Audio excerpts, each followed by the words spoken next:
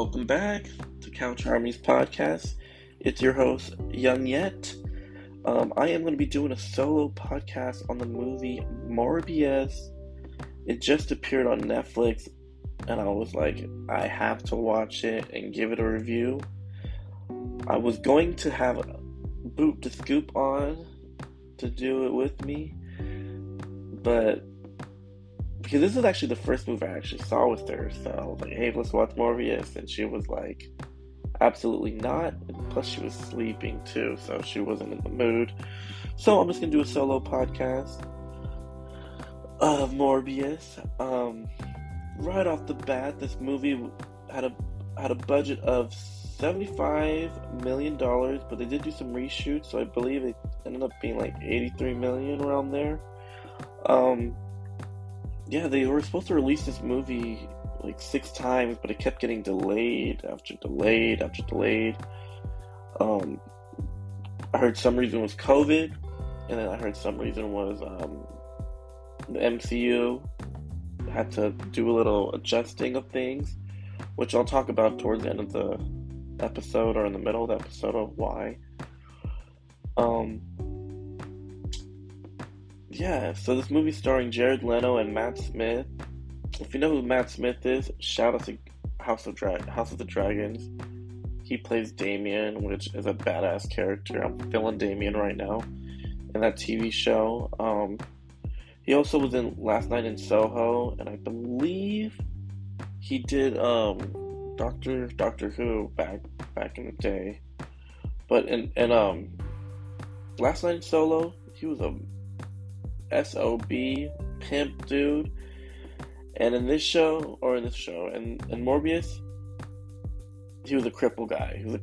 Him and Jared Leto, they had this weird blood disease, so they basically are damn near paralyzed. So Matt Smith, he's fucking, I guess he's like some kind of billionaire or millionaire in the show, but and Jared Leto, aka Michael Morbius, is just a genius doctor guy. And he so what happens is Morbius is making some cure with bats to infuse the blood to make them non-paralyzed, I guess. And he ends up finding a cure, but he ends up turning into like a half vampire. When I say half vampire, he's obsessed with blood. He's hungry for blood. He's able to fly. He has like supersonic hearing, and he's just OP strong, which I don't think bats are strong. You can fact check me on that, but I don't believe they are. So yeah, he becomes super strong. He ends up killing, a whole bunch of mercenaries that are on this boat that Matt Smith helped him pay for, and it's just like Matt Smith, who plays Milo, is what do you call it, like begging to get this like cure, but Morbius is like, no, it makes you go crazy, it makes you hungry for human blood. And so throughout the movie,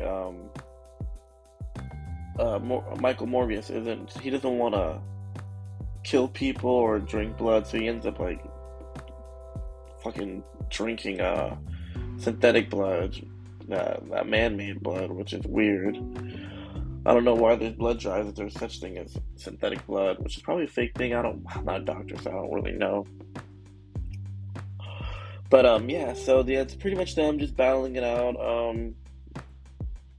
There's a scene where Morbius gets arrested, and this is the scene where I really want to talk about, which threw me off. Morbius doesn't get arrested because he gets charged for like murdering some people on that boat that I was talking about earlier. And then, what do you call it? Milo, he ends up going to the prison where he's at, first walking in the cane and going inside the prison cell with Morbius. Right off the bat, he has a flask in his hand, drinking a flask in prison. I feel like it's totally illegal. He also somehow gets through with blood, knowing this dude is fucking possessed with some demon vampire shit in him. And he also, when he leaves a freaking cane in the in the cell where Morbius is. So that really just pisses me off how like things just happen and it doesn't like add up in real life. Another random scene where cops kind of just break into Morbius's girlfriend's, or I don't know, not girlfriend, but like work acquaintance, without a warrant. Just fucking bust the door open. Don't even say, "Hey, warrant." They just fucking bust in, guns drawn, ready to kill this chick. Which she wasn't in the hospital, or she wasn't in the apartment anyways. But still, I'm just like, damn, man, you're just fucking breaking into things, not even really like having a warrant. But yeah, you could tell this movie is hella choppy. Like all these reshoots and re-edits of things, it just, you could tell like they had a longer story. Like this movie right here is, let me see how long this movie is. An hour and 44 minutes. I bet you that this movie was about to be like 2 hours and like 30 minutes, but they cut a whole bunch of scenes out, which, God, I don't know if I would. If this movie was over 2 hours, I wouldn't know. I would be falling asleep to this movie. Because it just, even though scenes are cut and things are jumping here and there, it still feels like a long movie, which it really isn't. It's just so unbearable to watch that it feels long.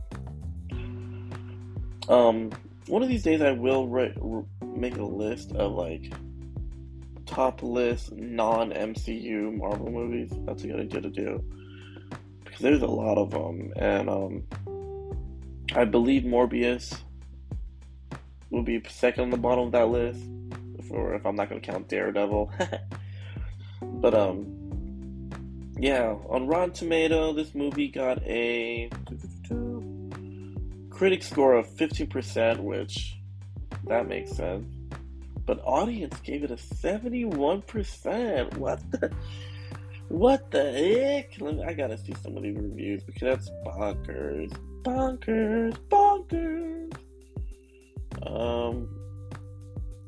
Someone rated it. Morbius has no reason to exist as an actual movie, but maybe that's why it works for me. This will give it a top rating. That's crazy. But how Morbius fits in the MCU, we're gonna jump straight to the credit scene where if you watched No Way Home, Doctor Strange, now I'm talking about a different movie. Doctor Strange opens a portal and somehow people that knew Peter Parker jumps into the MCU universe. I think it's 626. I don't know what the number it is. They jump into like the normal MCU universe or multiverse, but somehow my boy Michael Keane jumps into Morbius universe, which I'm thinking, how does that make sense again? Because in the post-credit scene, he pretty much is like, he ends up meeting up with Jared Leto and saying, hey, we should team up and find Spider-Man.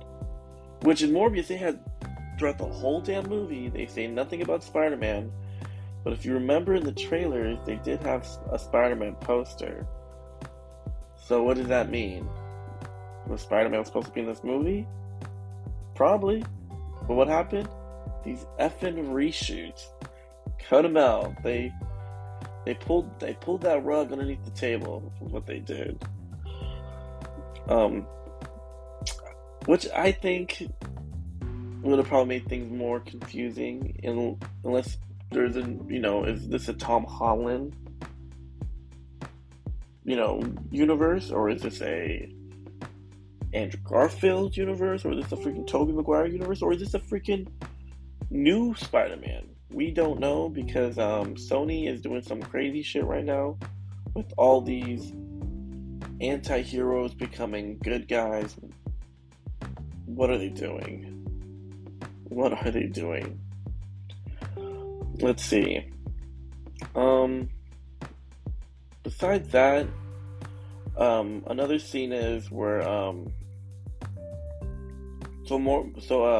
Morbius and his acquaintance, co-worker Martini, whatever, however you pronounce her name. Matt Smith ends up murking this chick. Boom. But while she's dying, freaking Jared Leto still sucks her blood. Like, what the F, dude? That's on some crazy shit. And the last scene of the last big battle scene, when it's Milo versus Morbius, it gets crazy because freaking, of course, Milo is whooping his ass. They end up going down to the sewer, and this is what I'm gonna say. They go down the sewer, and then he's beating his ass, and then freaking Morbius laying down. He hits some, he starts making some noises and starts calling these fucking crazy bats, and they're like all like flying and swarming around him. And then he randomly does a Kamehameha with all these bats, which is pretty funny, and then knocks him down, like knocks Milo down, and then what do you call it? My boy Michael Morbius ends up stabbing him with that anti-serum that he made, which he stabs him, but he's not gonna stab himself, which is, what the heck? You're a freaking hypocrite.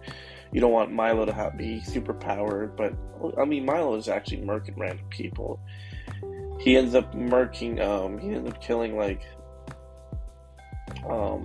their dad, their father figure, I would say, the doctor that's helping them both with when they're both like kind of paralyzed. Milo kills them. But I didn't talk about the first battle scene where Milo and Jared Leto fight in the subway.